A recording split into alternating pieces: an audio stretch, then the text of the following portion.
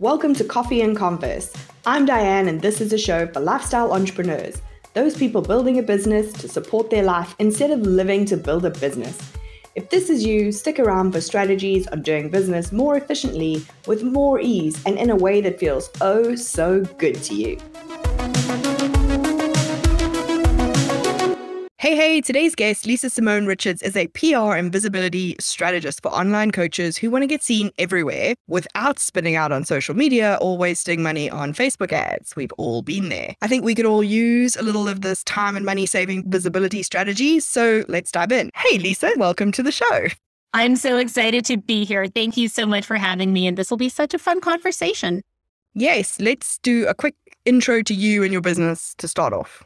Yeah, really briefly, what I love helping online business owners do is leverage other people's platforms. And what I mean by that is there is somebody out there who has your ideal client hanging out in one space, whether that's listening to a podcast, attending a conference, watching a television show, even hanging out in a Facebook group. So I help my clients figure out, where's my ideal client hanging out? Who do I need to know to get access? And how do I show up with so much value that that gatekeeper, the person who could say, yes, you can come on my podcast or on my TV show, how do I get so much value that they're going to say yes to me? So really, I'm a publicist helping my clients get on television, magazines, websites, podcasts, stages, you name it, but ways that they can get earned media, which is not paying for that kind of access, and also really developing their expert status while they're at it. Are we just really reallocating the time that we were spending on social to equally time-consuming PR visibility strategies? So here's where I'm going to call that apples versus oranges, because there is somewhere I think a lot of online business owners and entrepreneurs are getting super mixed up. There's a distinction between content and visibility. So content is what we're creating on social media. It's for the people who are already following us. It nurtures them. It builds that know, like, and trust factor. Putting a post on Instagram stories today is not going to bring new clients to follow you. Doing an Instagram static post and using hashtag online business coach is not going to land you in the search platform or have people landing on your page. So when you're doing content, it's nurturing the people who are already in front of you. When you're sending emails to your list, it's people who are already in front of you. The difference is we also need to focus on visibility. I was actually just talking to someone this morning and she has an email list of 200 people. And she was like, Lisa, I'm just marketing to the same 200 people. I'm not getting more sales. I'm like, right, because we're not growing that. So visibility is all about how do I get in front of new people, new faces. So, things that we're already doing. Let's say, you're doing Instagram stories. Why not go and do an Instagram live on somebody else's feed? So now you're getting in front of their audience. Do you go live in on your Facebook group regularly?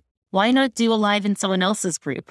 Do you have a course and you're doing weekly sessions with your members? What if you did a guest training for 60 minutes in somebody else's mastermind? So how can we take the things we're already doing, but use it to reach new people and bring them into our world? And now this is where the content that we're doing on social media that you talked about earlier, this is where it comes into play to nurture those followers or who are coming in. So you've got to make sure you're doing both. If it's just content to the same people over and over again, no surprise, things are going to be stagnant when it comes to your sales. I think another place that the content on your social media is really important is that's the first thing I check when someone pitches me to be on my podcast. I don't go to their websites. I don't go look at any of that. First place I go is what are they talking about on a regular basis and how regularly are they talking about the topic that they just pitched me on? Yeah, you have to really be aware of how people are consuming content. So it's definitely not to say don't do social. Like, how powerful is it that we own our own platforms and we can control the content and the conversation, when we post it, how we do it. Something really great that I learned from a coach that I work with is she's like, anytime I land on an Instagram profile, can I see who you've worked with, what you do for people, the result that they get, and how I can get in touch with you or how I could work with you. Those are the litmus tests that she puts out there. But again, we're doing content for the people who are following us. So let's also make a point of taking the same stuff. We don't even need to recreate the wheel, but just making sure we're extending to other platforms. But yeah, I think about how we do use social. Guess how I found my latest hairstylist? Like, guess how I found a lot of vendors for my wedding? Like, totally on Instagram. So it's certainly not to say you shouldn't be in control of your platform. And just like you said, anytime you're pitching someone to be on a podcast, to be on a television show, they're going to vet you. They are going to creep you. One of my clients didn't have a profile at all, and now she's got a LinkedIn profile because she's got to send people somewhere they need to know about her. So Maybe you don't have a website yet, but how amazing is it that you can just create a 3x3 grid in a handful of days or even hours if you want to, and have a platform already sharing who you are?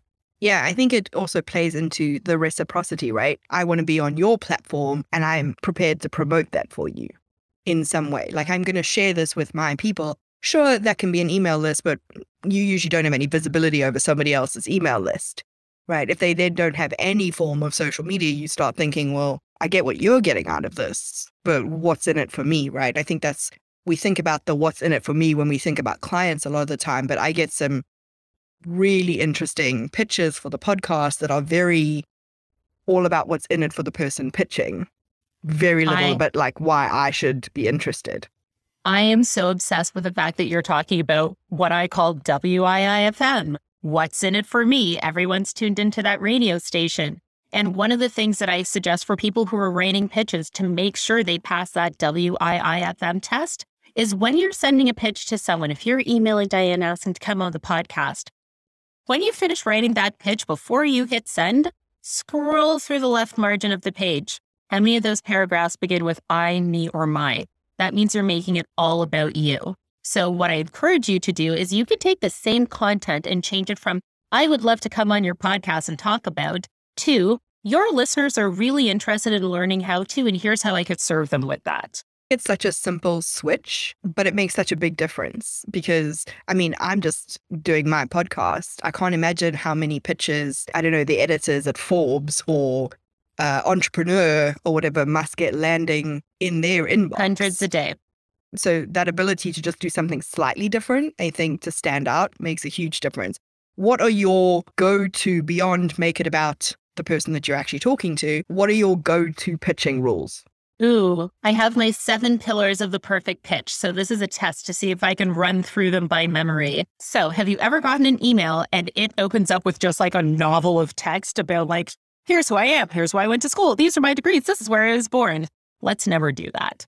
So pillar number 1 is you want to do a really quick introduction. It could look like something as simple as, hi, my name's Lisa Simone Richards. I'm a PR and visibility strategist, and I work with online coaches who want to get seen everywhere. In one sentence, you know who I am, who I serve, the result that I create. Pro tip, hyperlink your name to your website or your Instagram account so somebody doesn't have to go out of their way to creep you. They just click. So you want to give someone context. Who are you? What do you do? One person I knew worked at a company as a customer service representative, and their title was Queen of Hearts. Like, what would it mean to you if I was like, hi, Diane, I'm the Queen of Hearts? Like, make it understandable. So number 1, quick introduction. The second thing you want to do is, this is what I call the power of paragraph 2. This is where you want to showcase familiarity. How many people are sending those copy and paste pitches that anyone can tell 20 different people just got? So do your due diligence and some research. Hey, Diane, I've been listening to the show for X amount of episodes. I actually really like episodes Y and Z. These were 2 things that I learned from them, or this is how it related to my business. Show that you have some familiarity with the show and the kind of content that they do there. You want to make sure you're paying attention. Does this show take guests? A lot of podcasts are Silvercast, and how embarrassing does it look for you if you reached out to somebody and they were like, I never interview people. You've obviously never listened to my show.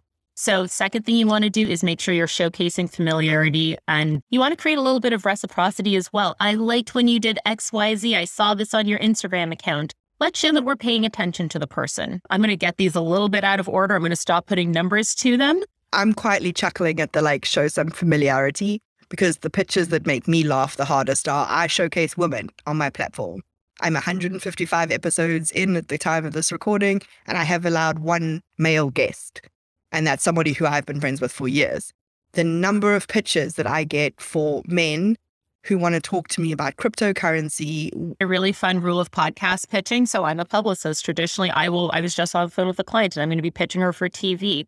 I will never, ever pitch my clients for a podcast. I will be your fairy godmother in the background and I will write it for you, but you're sending it from your inbox, because podcast hosts don't like a middleman. They don't like that third party. All of a sudden, their platform that they've put their heart and soul into is being perceived as a commodity to someone else to get a free advertisement. So never, ever have a public, if you're maybe going on Lewis Howes or Marie Forleo or one of those huge shows, maybe a publicist is fine there. But otherwise, that never flies.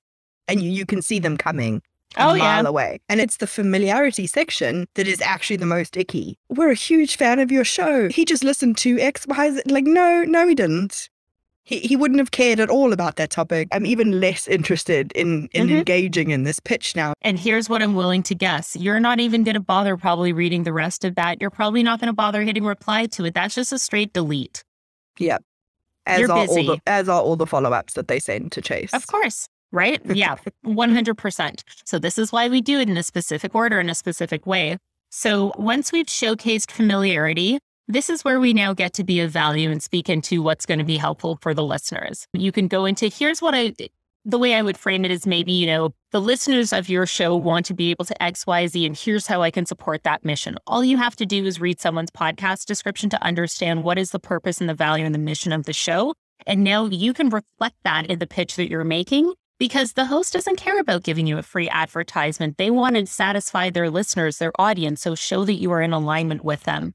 And this is where I break down the idea for someone. Your listeners want to be able to get more visibility without necessarily spending on social media all day. I would love to show them the power of publicity. And at the end of the episode, they're going to walk away knowing how to 1, 2, and 3. So I already paint the picture. Here's what I'd love to be able to talk about. And here's what your audience is going to know at the end of an episode. And I always put that in bullet point form because you know why? If someone's getting that email on their phone and they're in line at the grocery store and they see an overwhelming block of text, they're not going to go through it. So white space matters. Use bullet points. It's easier for people to skim because you have said the word skim a few times in this conversation. So you got to pay attention to how people are consuming content.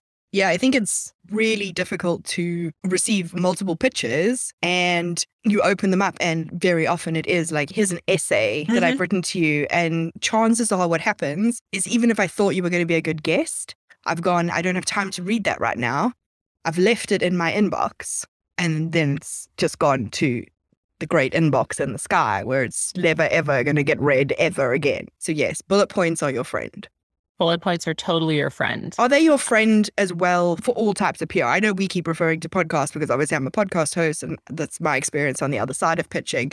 But would you would use these rules if you were pitching an editor, Anything. TV? Yeah, it's easy for people to consume content and I'm all about how can I paint the picture for somebody. So if I was pitching a television producer, I'd be like, in a 4 or a 6 minute segment, here's what we would cover because I know that they have a certain amount of time to fill. If I can paint out, in minutes 1 through 2, we're going to talk about 3 exercises to do. Minutes 4 and 5, we're going to have the host jump in and do it because they got to keep it engaging. It's got to be visual. Maybe we're going to have a table layout, but I'm talking them through what it might look like. If I'm pitching an article, I maybe will lean more into the takeaways at the end of the article. I'm not going to tell them how to structure it because I have someone on their team who's going to be doing the writing.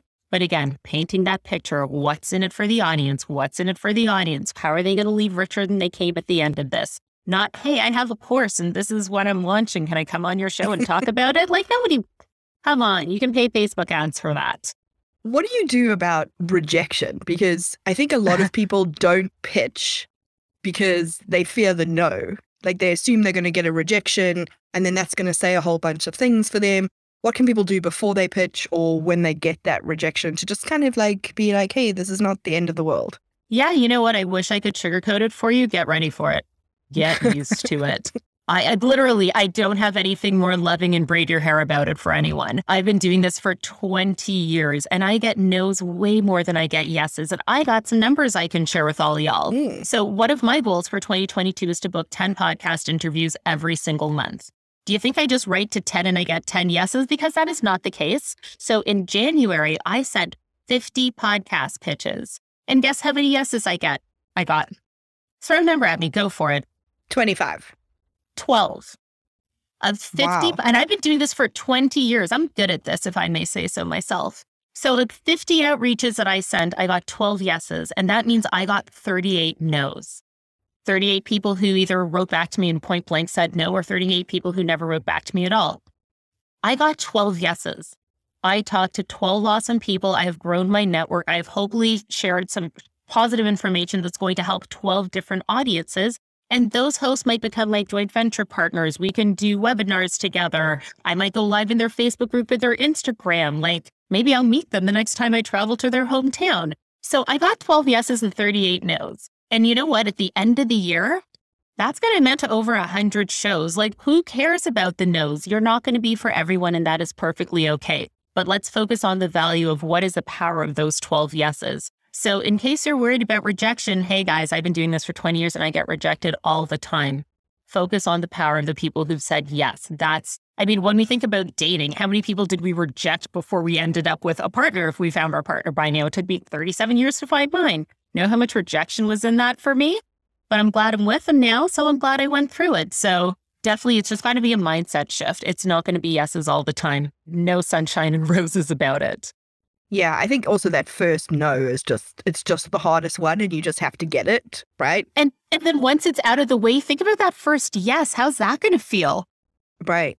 And it's so not personal. And I know that that's really easy to say to somebody who's like, this feels really personal. And I was like that. I was, super invested in like what it meant about me if somebody said yes or no to my pitch, until I got onto the other side of a pitch and was like, well, I can't do that because I've literally just had an episode on that's coming up, that the person didn't know about. Or I just decided I wasn't batching for 3 months because I had enough episodes or whatever. And you realize that actually it's very little to do with the person and just whether that thing fits the show at that moment in time. Mm-hmm. Yep. It's not personal. I always think about that. How many shows have I pitched and I heard nothing? And I always make a point of following up a week later. And someone will be like, oh my gosh, I was in the middle of a launch. I'm so sorry. Oh, this ended up in my junk box and in my spam. So always just start with that mentality of it's not about me. I mean, honestly, kind of when you think about it, how narcissistic is that? Like, how many other things do people have going on in their world? It's not always about you. This has totally been the cuddles and love episode for sure. Yeah. I feel like that's when, if people use bad language in a podcast, you can put an explicit warning on it. I feel this one needs to be the tough love coming up.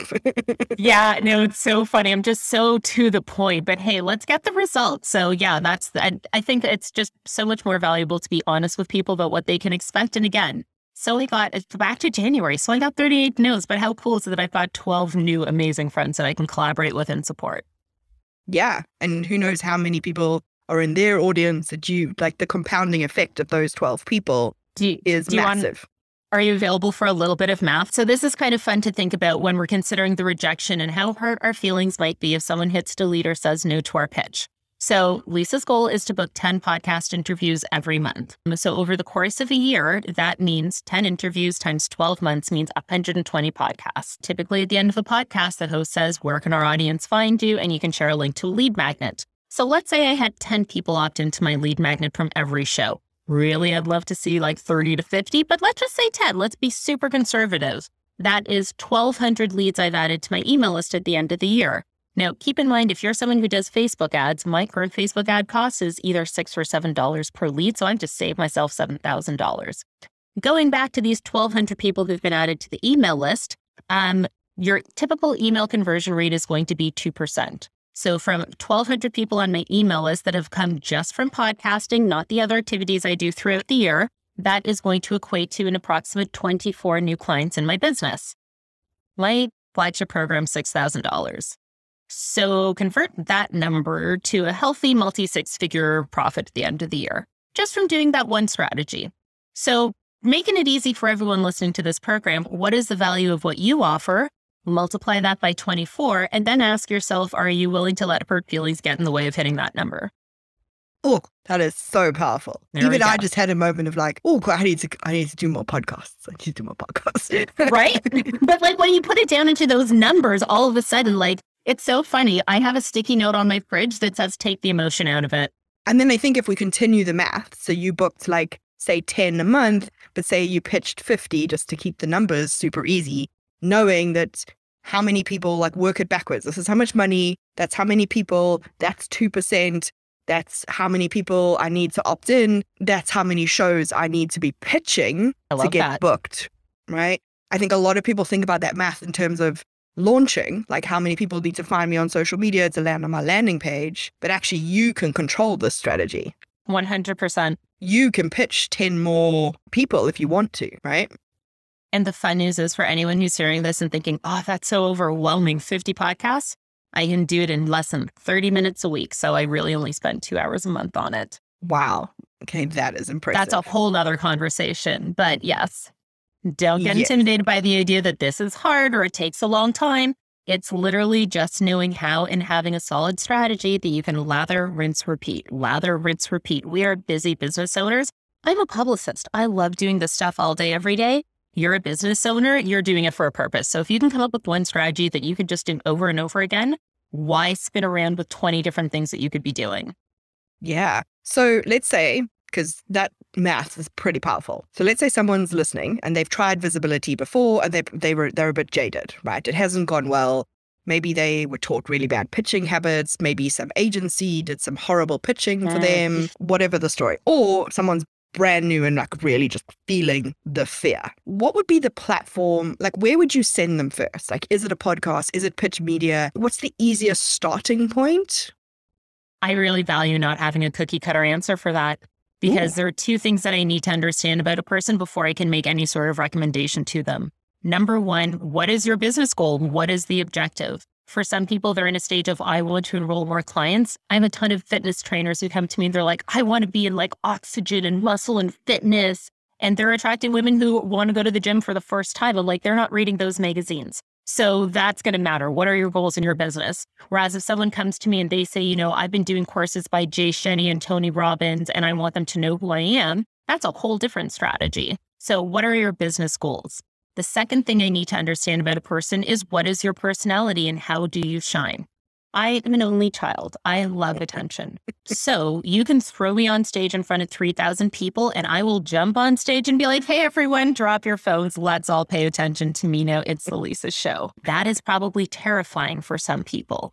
So maybe some people are better writers and they would feel more comfortable writing an article behind the scenes that they can edit, send to people for feedback, and then hit publish on. Maybe some people are more comfortable having a conversation like this. Maybe they do better on radio, Clubhouse, something like that. So it really comes down to, what are the goals for your business and what is your personality? And with those two pieces of information, that's when I can start saying, okay, you would be better on TV. You might be better for podcasts. One thing that maybe can help and drill it down for people and to kind of like thinking about how to start zoning this for themselves is, I like to recommend to my clients, it's worthwhile to have a healthy media mix. And what I mean by that is people like to consume content either by watching it, listening to it, or reading it. So try and have at least one of each. So no matter how your preferred ideal client likes to consume information, you're showing up that way.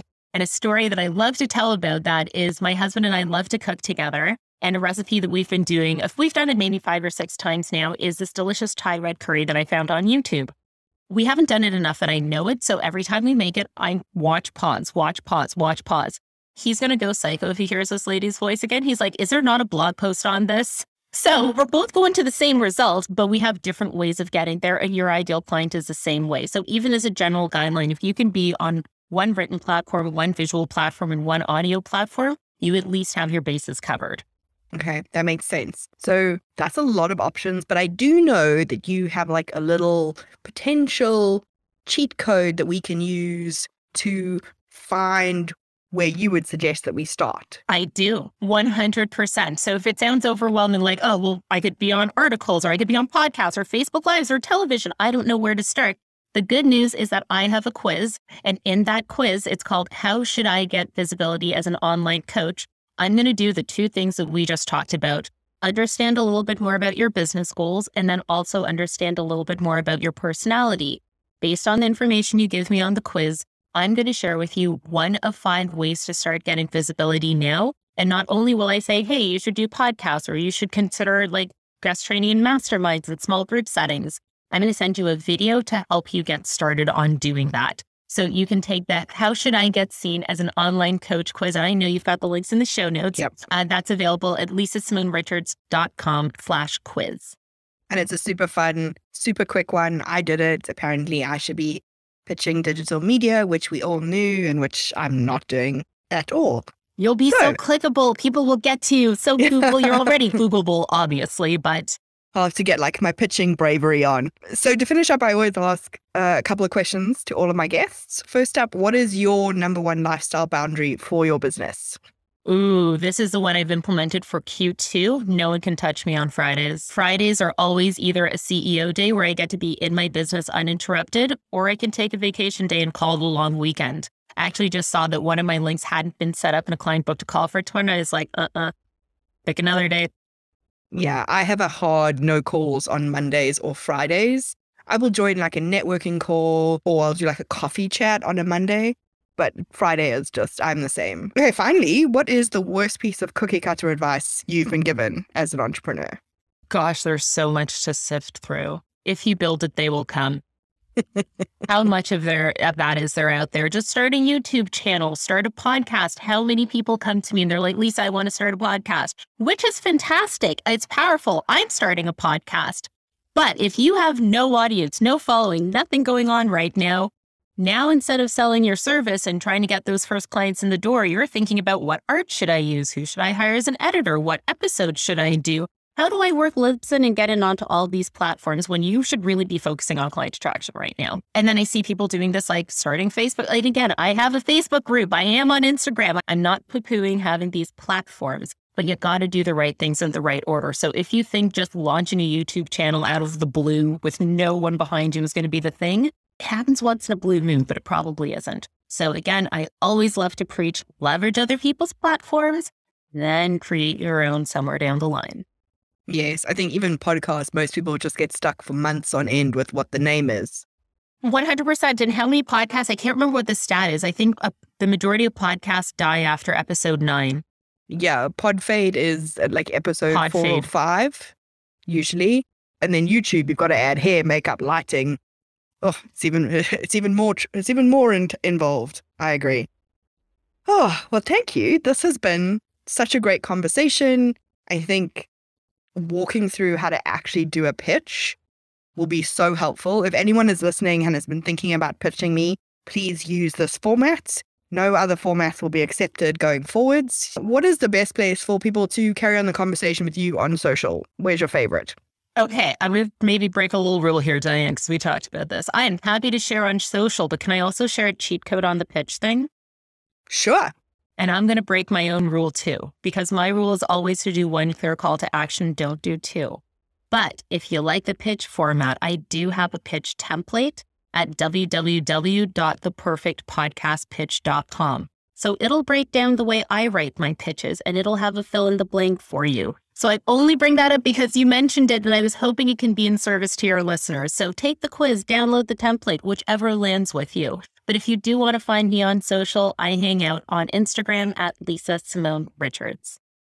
Awesome. Thank you so much. And thank you for the template, which will also be in service of me and all the pitches I'm likely to receive. Thank you. I'm glad it was okay to share that. I don't want to be a rule breaker. I like to respect rules, Diane.